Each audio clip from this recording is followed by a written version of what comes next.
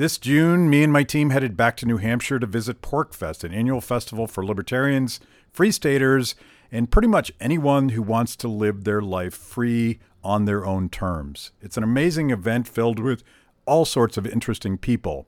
This is one of the conversations I had there. Welcome to Kibbe on Liberty.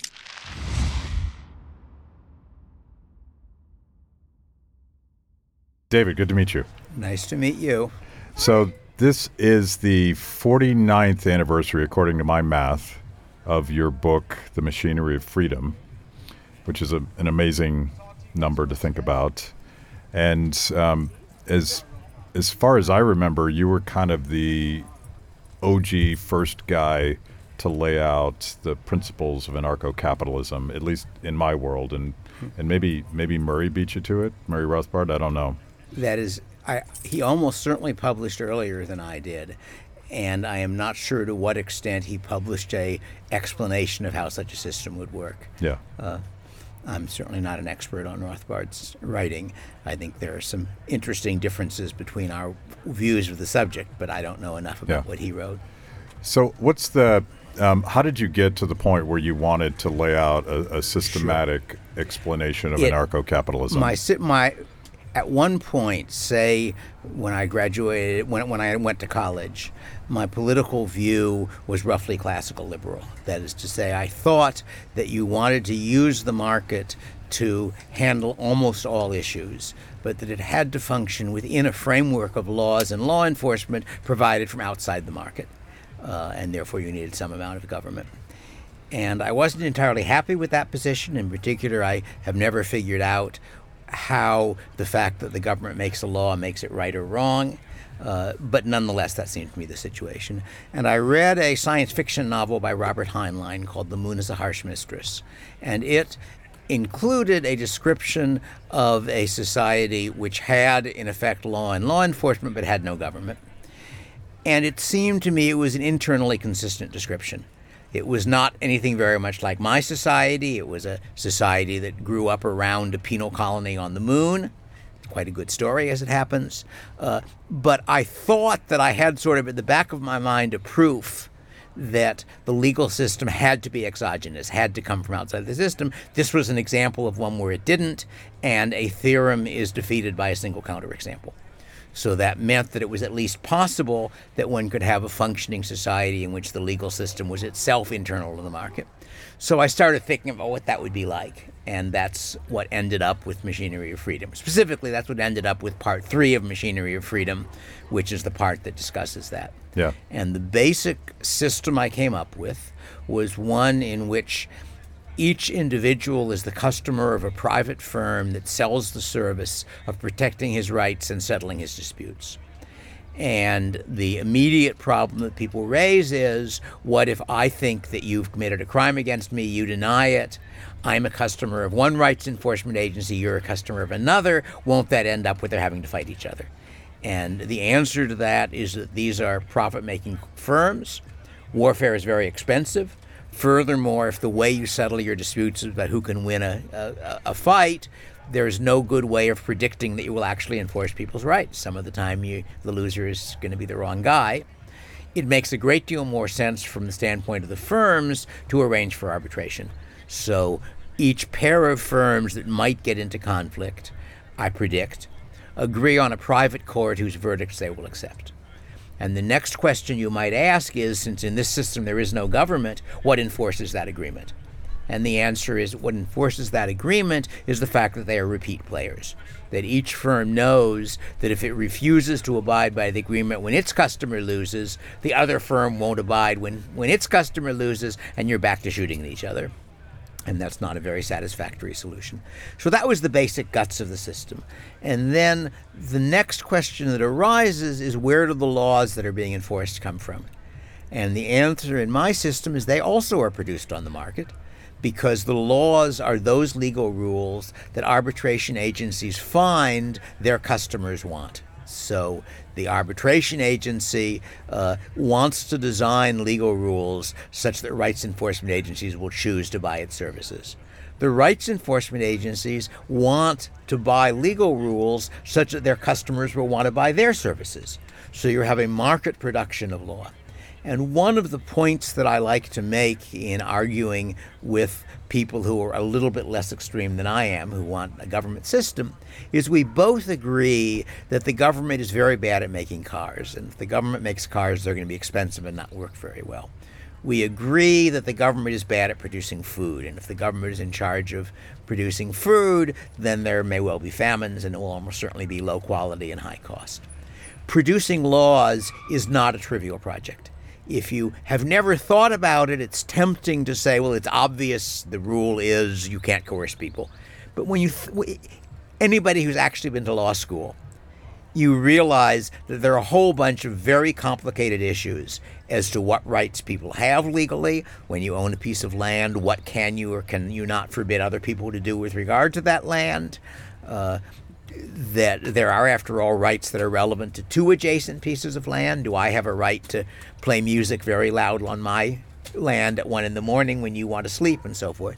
So it turns out to be a very complicated problem. And if governments are not competent to produce food or cars, they probably aren't competent to produce laws either. And therefore, my argument is that a system in which the laws are themselves produced on the market, it's not identical to an ordinary market because as an individual customer, it's not like I can choose exactly what law I'll have because it's got to be a law that other customers are willing to agree to abide by. But it comes much closer to that than our kind of system. And whereas in our system, in theory, the politicians want to make laws that the people want so that they'll vote for them, but the individual voter first has no incentive to know which politician is doing a good job because his vote has maybe one chance in 100,000 or one chance in a million of changing the outcome of the election. And furthermore, he has no very good way of finding out what laws are good or bad because he has no way of comparing them. So that if you think about the question whether the Trump administration of 2016 to 2020 was better or worse than the Hillary administration would have been, we've got no way of finding that out. We can't compare them.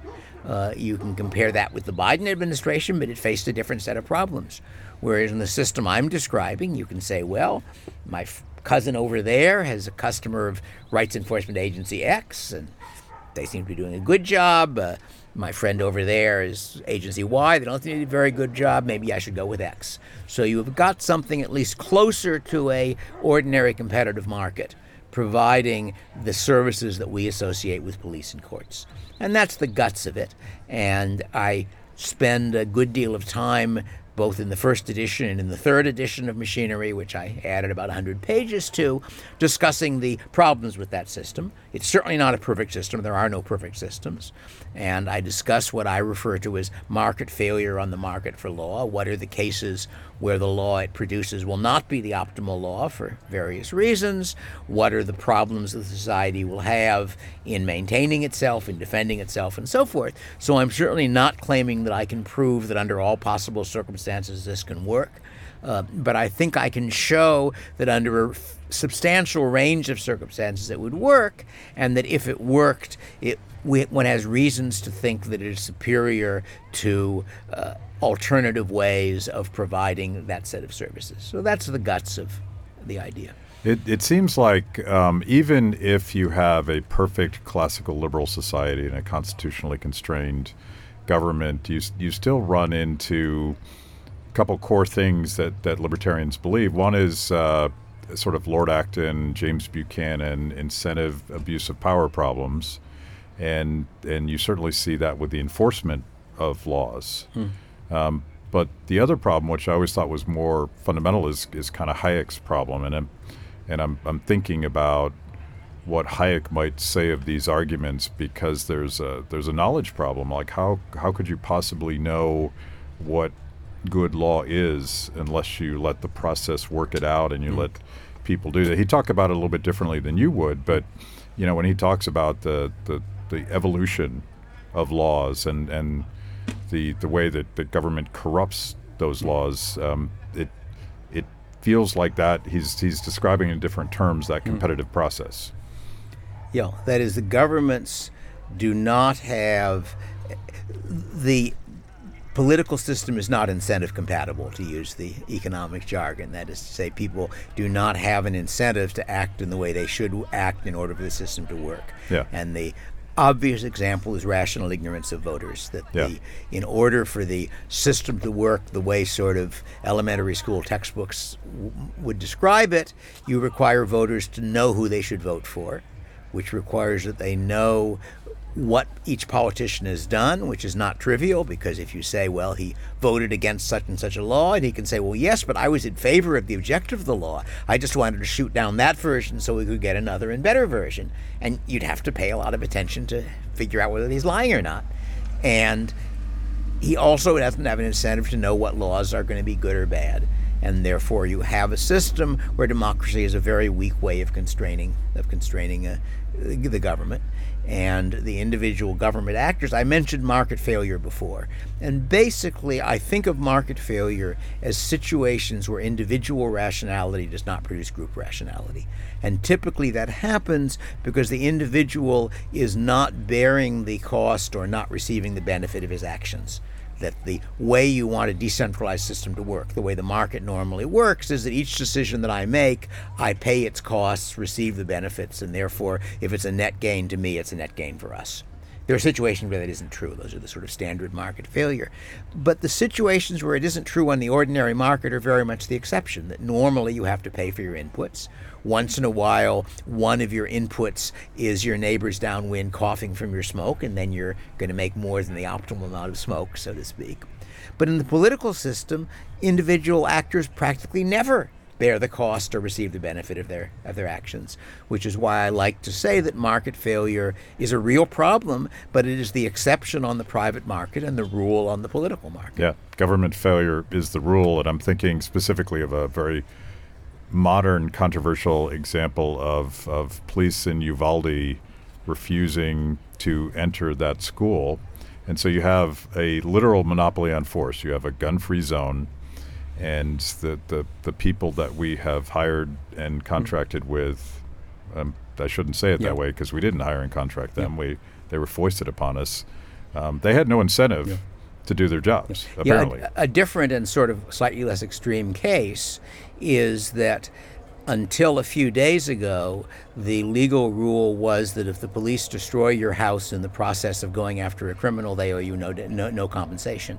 And there has just been a case, I believe in Texas, if I'm not mistaken, which ruled the other way, where a police, in the course of doing presumably legitimate things, wrecked somebody's house, and she sued, and they lost, which is a very good precedent. But that means that it has been the case through, I guess, I don't know if all previous history, but at least all modern history, that the police did not have an incentive in deciding how to catch a criminal to avoid doing damage to the property of innocent people in the process. Yeah.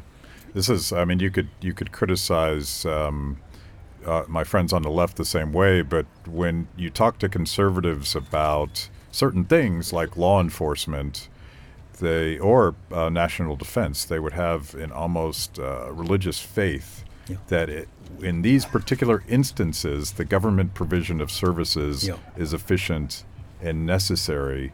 But if government fails at baking bread, imagine how catastrophic it is when it fails at protecting life and property. Yes. One of the things that I've found in a certain sense amusing about the political discussion over the police in the last year or two is that people on the left talk about defunding the police. As best I can tell, not a one of them realizes that in England in the 18th century there were not police. That we have in fact models of systems not that far from ours under the Anglo-American legal system that we still have, in which the essentially catching criminals was entirely a private activity, where basically in that system the victim of a crime was the person responsible for catching the criminal, but he didn't have to do it himself. He could hire somebody else. They were professional thief takers. So it's quite an interesting system. I've got my most recent book is a book on legal systems very different from ours, and one of the long chapters is trying to make sense of the 18th century English criminal system. Part of the puzzle is why you bother to catch somebody, given that unlike tort law, you're not going to be able to collect damages, and I have a couple of answers to to that question in that chapter. Thank you for joining me today on Kibbe on Liberty and for being part of our fiercely independent audience. Every week, my organization, Free the People, partners with Blaze TV to bring you this show. My guests bring smart perspectives on everything from current events to timeless philosophical debates. If you like what you hear, go to freethepeople.org/KOL and support Kibbe on Liberty so we can continue to produce these honest conversations with interesting people. Now, let's get back to it. So what are some other examples of the private provision of law that have worked in history? Well, at present, a lot of commercial legal activities in the form of private arbitration, the American Arbitration Association or other similar examples. An example that someone did an article quite a long time ago, which I think it's changed since then, was the diamond industry in the U.S., where at one point the diamond industry in New York was almost entirely in the hands of Orthodox Jews, and they did not think they were religiously permitted to sue each other. So what happened instead was that if one of them thought somebody else had cheated him, he would announce the fact in effect, ask for arbitration by one of the rabbis who everybody trusted, and if the other person refused arbitration or refused to go along with the arbitrated result, that fact would become public knowledge and he'd be out of the diamond industry, because this was a heavily trust-intensive industry where you have an envelope full of little things that you haven't inspected all of, that you're told it's so many diamonds of such and such characteristics and it's worth $50,000, and if people cheat you, you've got real problems. So that would be a fairly well-established modern case. But historically, the traditional Somali system was a stateless system in which basically the law was more or less traditional, but you had a sort of an ad hoc court called up in case of a dispute to decide what it was. The Lex Mercantoria, the merchant law of the Middle Ages, was a private law, which I think was enforced mostly by reputation, like the diamond dealers. The more recently, I think the diamond industry was operating through a diamond dealers club doing the same thing, and I'm told that system eventually broke down. I'm not sure exactly why. But we've got lots of examples where you have, and I should say, one of the things I concluded from the most recent book I wrote was that when I invented anarcho-capitalism in Machinery of Freedom, I was in a certain sense reinventing the wheel. That is to say that I was describing in a modern high division labor society what was a fairly common, simpler system in less developed societies, so that the Somali system really has something sort of equivalent to rights enforcement agencies. The Icelandic system, which I wrote about a long time ago, there actually you have a legislature that is making the law, but the whole process of prosecution and enforcing verdicts is private. So the range of things that have really existed is much larger than most people imagine. Your argument for anarchy is what you call consequentialist. That's correct. Explain what that means. Sure. The two different approaches that I see, not just for that, but for lots of other issues, are either saying, here is why doing this is morally right, or saying, here is why doing this produces good results. And I had a debate which was videoed and is available online like 30 or 40 years ago with a libertarian philosopher, George Smith, very bright guy, who unfortunately died quite recently, on economics versus philosophy as the basis for libertarianism. And it is perfectly true that the statement, the result of this is good, depends on some way of knowing what's good. So in that sense, moral philosophy is prior to economics. But the problem is that as far as I can tell, moral philosophers can't actually show what's good. That I agree with David Hume, who wrote a long time ago that you can't deduce an ought from an is. So you can't deduce from the facts of reality what is good or bad. And the way you get around that problem is that you observe that actual human beings tend to have fairly similar views of what's good, that there are very few people who think that people starving to death is good or that torturing children is good.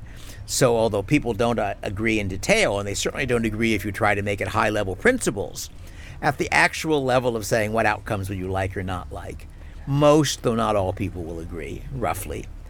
And I think that the libertarian system is enough better than the alternatives. If the libertarian system was 1% better than some alternative, well, some people would prefer the other. If it's 20% better or 30% better, whatever that means, that'll cover a wide enough range so that most people with their slightly varying views of what's good will still prefer it. And therefore, my view is that the right way to persuade people of libertarian conclusions is by trying to show them that the outcome of what libertarians want to do is superior by their standards to the outcome of the alternatives.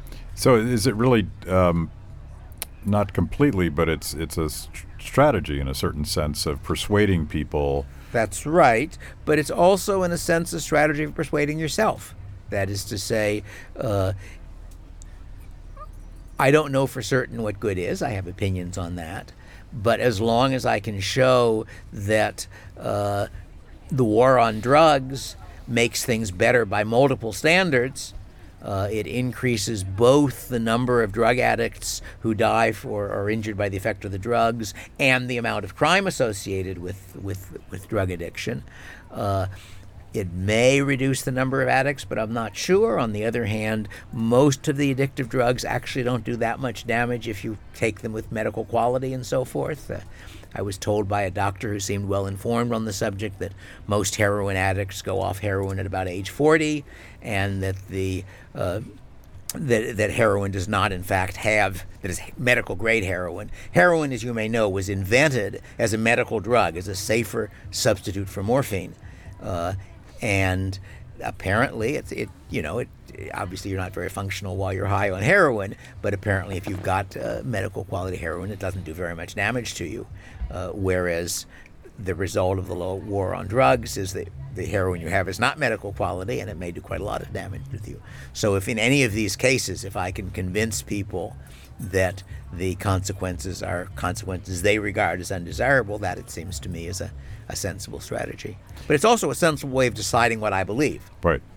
Is it utilitarian? And utilitarian would be one of the multiple possible ways of evaluating things. Mm-hmm. So various people have claimed I'm a utilitarian. And if you look up utilitarian in the index of Machinery of Freedom, the item in the index is utilitarian, why I am not. Because I can imagine circumstances where doing something would increase total utility and I'd be against it. But I think most people are partly utilitarians. That is, most people think the fact that this change will make people in general happier is an argument for it. It's not necessarily a proof for it, but it's a pretty strong argument. And I think that the libertarian sort of absolute philosophical arguments mostly turn out not to be defensible if you think about them. That is, when people say, well, the non-aggression principle says you should never initiate coercion. And you then try to look for hard cases. And my favorite one is one that Bill Bradford, who used to run Liberty Magazine, also no longer alive, came up with. And that's, you're on the balcony of your 10th floor apartment, and you somehow carelessly fall off. Luckily, the 9th floor apartment balcony has a flagpole. It's a very sturdy flagpole, and you catch onto it. And you're going hand over hand towards that balcony to get away when the owner of the apartment comes out and says, I do not give you permission to use my flagpole. Do you let go? If you don't let go, you're violating his property rights. And yet I think there are very few people who would let go under those circumstances. So that would be one example of why trying to put libertarianism as sort of absolute statements doesn't work very well. And absolute moral statements. And I think it makes more sense to say violating rights is a bad thing. It's not the only bad thing in the world. That if you really have a choice between a small violation of rights and an enormous benefit, such as you're not having to fall 9 stories and die, then you do it. So in that sense, I'm not very comfortable with libertarian rights arguments, and I don't think they work very well. The question that I wanted to ask is almost semantics, because I'm not a big fan of using the word anarchy, because I think it has a lot of baggage, and I wonder what anarchy in the popular culture meant 49 years ago, because today, particularly if I'm talking to a conservative audience, they imagine activists with black masks on, smashing windows and burning buildings and hurting people and taking their stuff. But that's a good reason to say anarcho-capitalist instead of anarchist, in order to make it clear what kind of anarchist you are. Yeah. But, I'm not sure there is a good word. You can say, I believe in a stateless society, but that doesn't really work the way anarchist does as a noun. That is the technical definition of the word, correct? Yeah.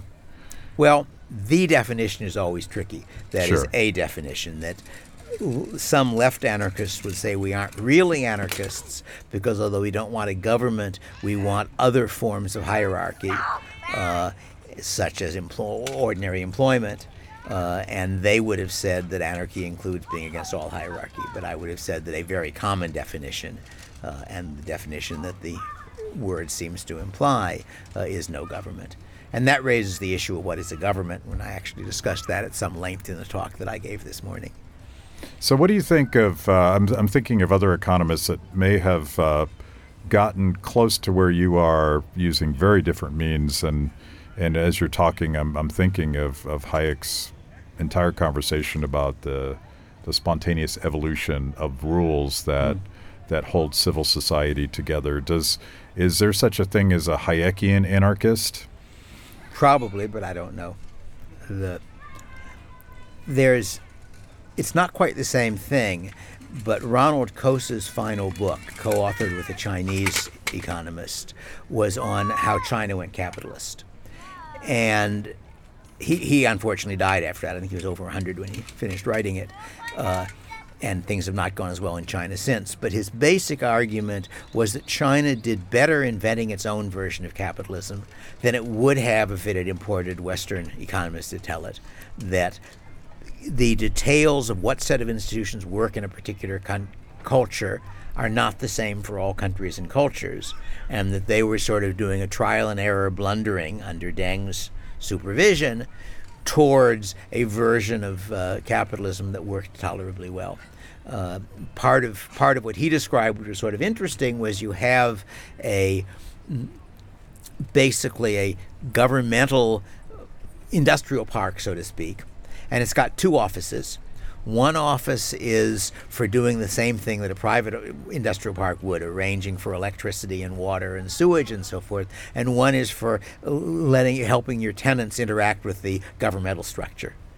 And his argument was that, at least at the time he was writing, if you wanted to succeed as a government regulator in China, you wanted the little area you were regulating to prosper, because that would get you promoted, because the people at the top wanted economic growth, and that you therefore had in effect a competitive market for governmental functions in that system, where if you thought up a good way of doing it, other bureaucrats would observe it, copy it, and so forth.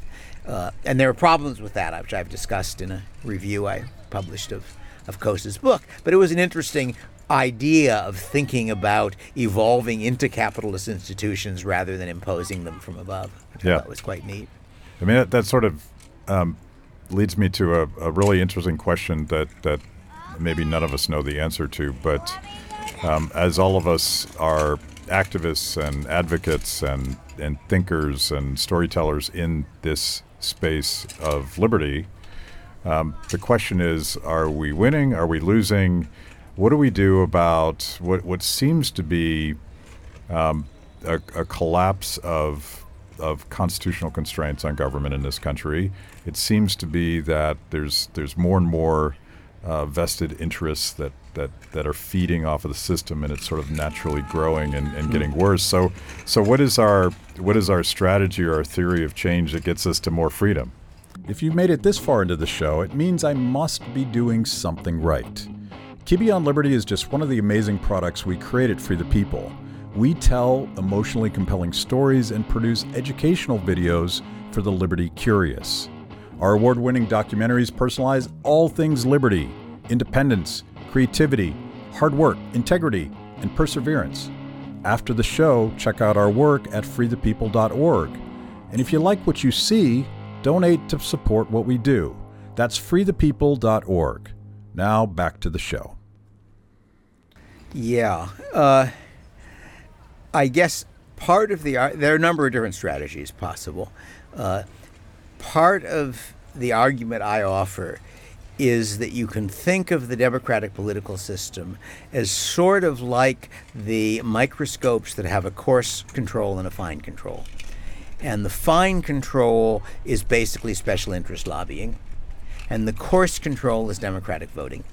And democratic voting, because voters are rationally ignorant, is driven by free information. It's driven by the things that people know without having to actually do any research on them. Free information, of course, is quite often worth what you pay for it. It is often not accurate information. So one of the things one can do is to try to change the mix of free information that's out there. So that one of the things that I've done and see echoing at various points online is come up with a explanation of why free trade is a good thing, which doesn't require very many economics. It's basically an explanation of Ricardo's principle of comparative advantage. But the way I put it is that we have two technologies for producing automobiles. We can build them in Detroit or we can grow them in Iowa. And the way you grow automobiles in Iowa is you grow the raw material they're made out of, which is called wheat. You pile it on a ship. You send the ship out into the Pacific, and it comes back with Hondas on it. And that's a mechanism for producing automobiles just like building them in Detroit. That therefore, there's competition between the mechanisms, but it's not competition between Japan and America. It's competition between American farmers and American auto workers. And if you impose a tariff, that's simply a tax on one of those technologies. It has the usual problem that it means that even if the technology that you're taxing actually does the job cheaper, you'll end up using the other technology. So that's my point is that particular way of presenting the idea is sort of easy to remember, easy to repeat. It's a good story. It's got a good punchline, so to speak. And therefore, it very slightly tilts the balance of what everybody knows. And I think there are lots of things you can do that way. One of the functions of being an academic is to try to shift the field in such a way that the people who were your students when they become professors will teach different things, and that will affect what college students believe and so forth. And I think in many ways our opposition has done that very effectively, but we can do it too and should. So that's one approach. Another approach is trying to create alternative institutions, that if somebody could come up with a inexpensive, good substitute for the public schools, well, if it gets cheap enough, even without vouchers, a lot of people will use it, and vouchers become more attractive in that environment.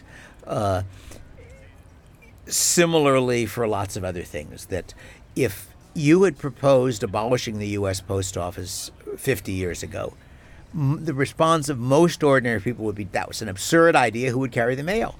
And of course the answer nowadays is, well, I expect UPS or FedEx could do the job. That we have a case where institution is developed, that we're in effect competing with the government institution and doing it well enough so people no longer take it for granted that you need the government institution. So that's a different one. Yet another one is the one that the Libertarian Party exemplifies. And that, as I see it, really has two related functions. One of them is taking advantage of the electoral process when people are likely to be paying attention to political ideas, to political issues, to spread libertarian ideas, to try to change the general public view. And the other is that to the extent you are successful enough so that you're getting 3%, 4%, 5% of the vote, something nowhere close to winning an election, but large enough to swing an election, you've now created an incentive for the other two parties to say, well, are there some of the issues that those nuts are proposing that we could propose too and get some of those votes for us?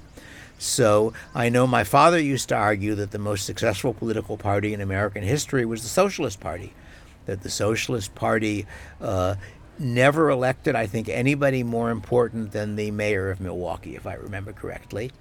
But if you compare their platform in around 1900, I don't know exactly 1900, to the platforms of the Republicans and the Democrats today, you discover that they won, that a very large number of their issues are now accepted policy. And we'd like to do the same thing in the opposite direction. So that's yet another. So those are all different things. And I think it's a mistake to believe that there is a correct libertarian policy. One of the things one observes in political movements is that people spend an awful lot of time fighting with each other. So that I think socialists probably spend a good deal more time arguing with socialists than they do arguing with conservatives. And similarly, I suspect, for conservatives, and similarly for libertarians. We do that? Yeah, I from time to time. None of these guys do that. Certainly not in the Libertarian Party. That would never happen. That would never happen. No. And the reason it's tempting to do that is the idea that there's a pool of libertarian resources, of volunteer labor and donated money and such. And if I know the right way of using those to spread libertarianism, you're just wasting libertarian resources when you use a different way. Yeah. And that's not a mistake libertarians should make, because there aren't any libertarian resources. That my time and effort are my resource.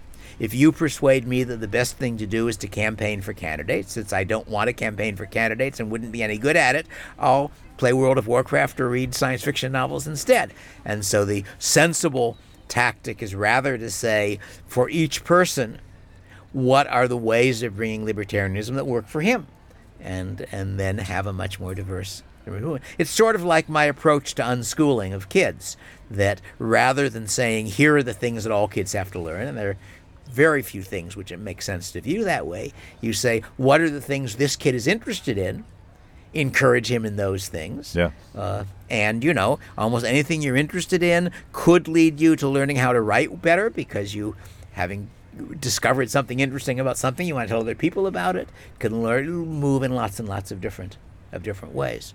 I know my daughter, when she was much younger, used to write up battle reports for World of Warcraft. When her guild had been in a battle, she would make a story out of what had happened during that. So that was a case where she was learning a very useful skill from what was only a game. And there are a lot of other examples of that sort. You've solved a major problem for me, because I've been making a somewhat similar argument about the future of libertarianism and the fights within the party. We had a debate last year, maybe we did it again this year, between should we go with the Free State Project model or should we go with the National Political Party? And of course the answer that I've always said is comparative advantage.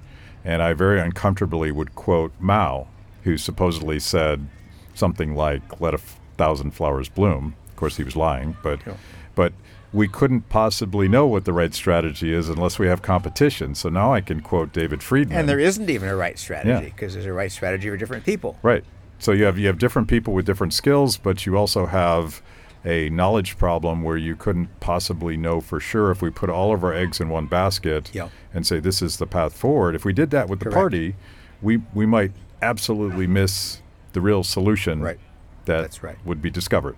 That's right.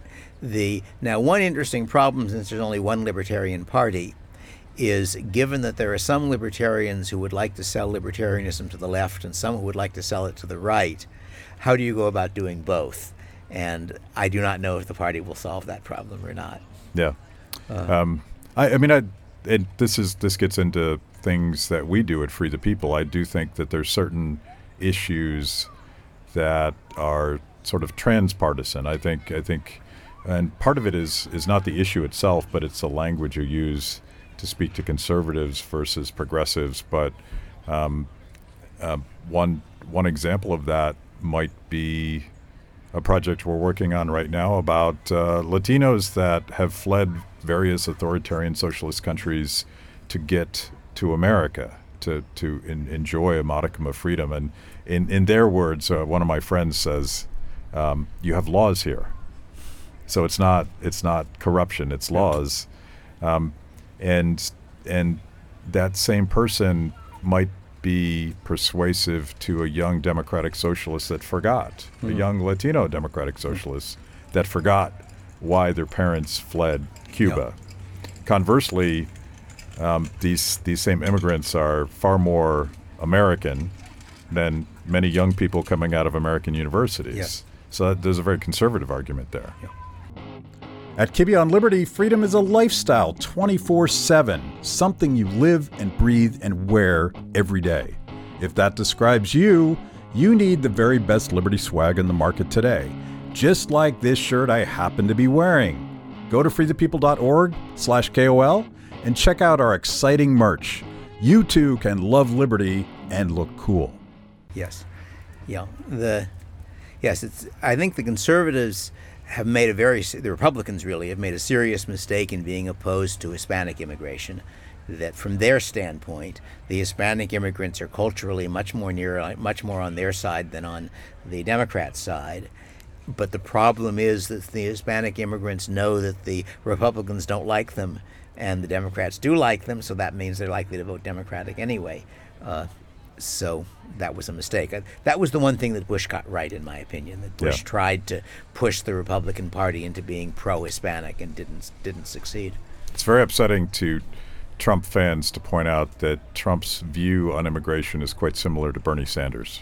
Yeah, that's right. For a lot of the same reasons, actually. Yeah, that's probably correct. So you've been at this for a while. Are you optimistic? Oh, before I'm going to ask, that's the last question, but and this might be another strategy, or you maybe have spoken about this and I don't know about it, but one of the arguments for blockchain technology is that in terms of contracts and enforcement of trades and agreements, you can cut out the middleman and you eliminate some of those problems of centralized institutions that don't do their jobs. There are some technical problems. That is, as you may know, Ethereum is designed to make it possible to write contracts in effect in Ethereum. But in order for that to work, you need what the Ether people refer to as an oracle. You need some way in which the software can discover real-world facts. And that's not a trivial problem, because if you say, well, we've bet on what the exchange rate will be in a year, how does the software find out which of us is right? Well, you could say, well, they look at the following website. Well, the loser of that bet might find a way of controlling that website for 3 hours in order that the software would think he would won when he hadn't lost. So I think the idea of self-enforcing contracts is a very neat and powerful idea, and I am not sure how doable it is. Similarly, cryptocurrency potentially could replace governmental currencies, but for it to do that, ideally what you want is a cryptocurrency which has very low transaction costs, which has reasonably stable value, and which is private. And there are at least two current projects, two cryptocurrencies that are supposed to be anonymous, Zcash and Monero. I don't know enough about either of them to know how nearly they meet this requirement. Bitcoin has got very unstable prices. It was the original clever idea. But if you did have a really convenient cryptocurrency, that might result in replacing the governmental currencies. And if it did, there's a positive feedback to that effect, because if you replace half the dollars, there are still the same number of dollars out there, and half the demand for dollars. That means the value of the dollar goes down, and if you have a rapid inflation in dollars and not in your cryptocurrency, that's going to be a reason for people to move off of dollars. So I don't think it's very likely, but that's a not impossible future scenario. Okay, so I'm going to mash up my last two questions and let you move on, because I wanted to ask you about your dad's legacy, and I will spoil it with my own opinion first, and I don't want to diminish his academic contributions, but I feel like his most important legacy, at least to me, was his ability to translate those complex ideas into a story, and a quite optimistic story, and take it to people. What do you think?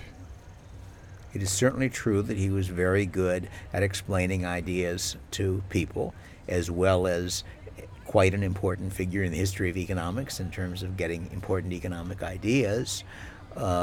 His final project, as you may know, was vouchers. That my parents set up a foundation for for spreading the idea of vouchers, and it does seem to be spreading, not as fast as we'd like. But in a sense, that goes back to my point about free information, that what the Free to Choose television program did was to expose a whole bunch of people to a set of persuasive ideas they hadn't seen before, and at least some of them ended up saying, yes, that's right.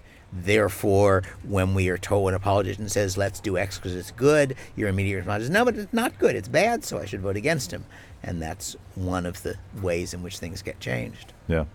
So the question I was going to ask, you've been doing this a long time, and it can be frustrating being a libertarian. Are you optimistic about our cause? Neither optimistic nor pessimistic. That my impression is that the world is always moving in both directions at once. So the way I would like to describe it over the length of my observation is that when I was a college student, the view that you needed centrally planned socialism because capitalism really was a discoordinated system with all sorts of problems was actually a respectable view. That I suspect a notice of those Harvard students who were interested in such things, a noticeable fraction would have held that view, and a lot more would have held modified versions of it. Almost nobody holds that view anymore. As far as I can tell, the people who say they're in favor of socialism, including Bernie Sanders, what they mean is welfare state capitalism. What they mean is the Scandinavian model. And the Scandinavian countries, aside from being welfare states, are, if anything, a little more capitalist than the U.S., not a little bit less, but it's generally comparable. So in that sense, we've won that fight. At the same time, environmentalism has to a significant degree filled the gap, as it were, for people who want arguments for governments to do things. It provides a new set of arguments. Intellectually, it's an improvement, because it was the environmentalist argument is in fact a better argument than the socialist one was. But unfortunately, given that the environmentalist argument is used to justify governments doing things, and the governments will decide which arguments to believe in rather complicated issues according to which ones they want to believe, and you've got a rationally ignorant electorate, I think the net effect of that triumph of environmentalism is probably bad, not good.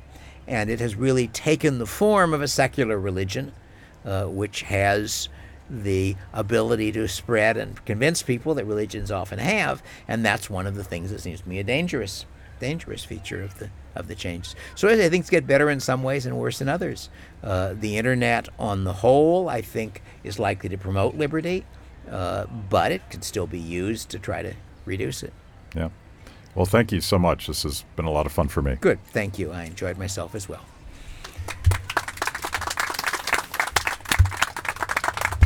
Thanks for watching. If you liked the conversation, make sure to like the video, subscribe, and also ring the bell for notifications. And if you want to know more about Free the People, go to freethepeople.org.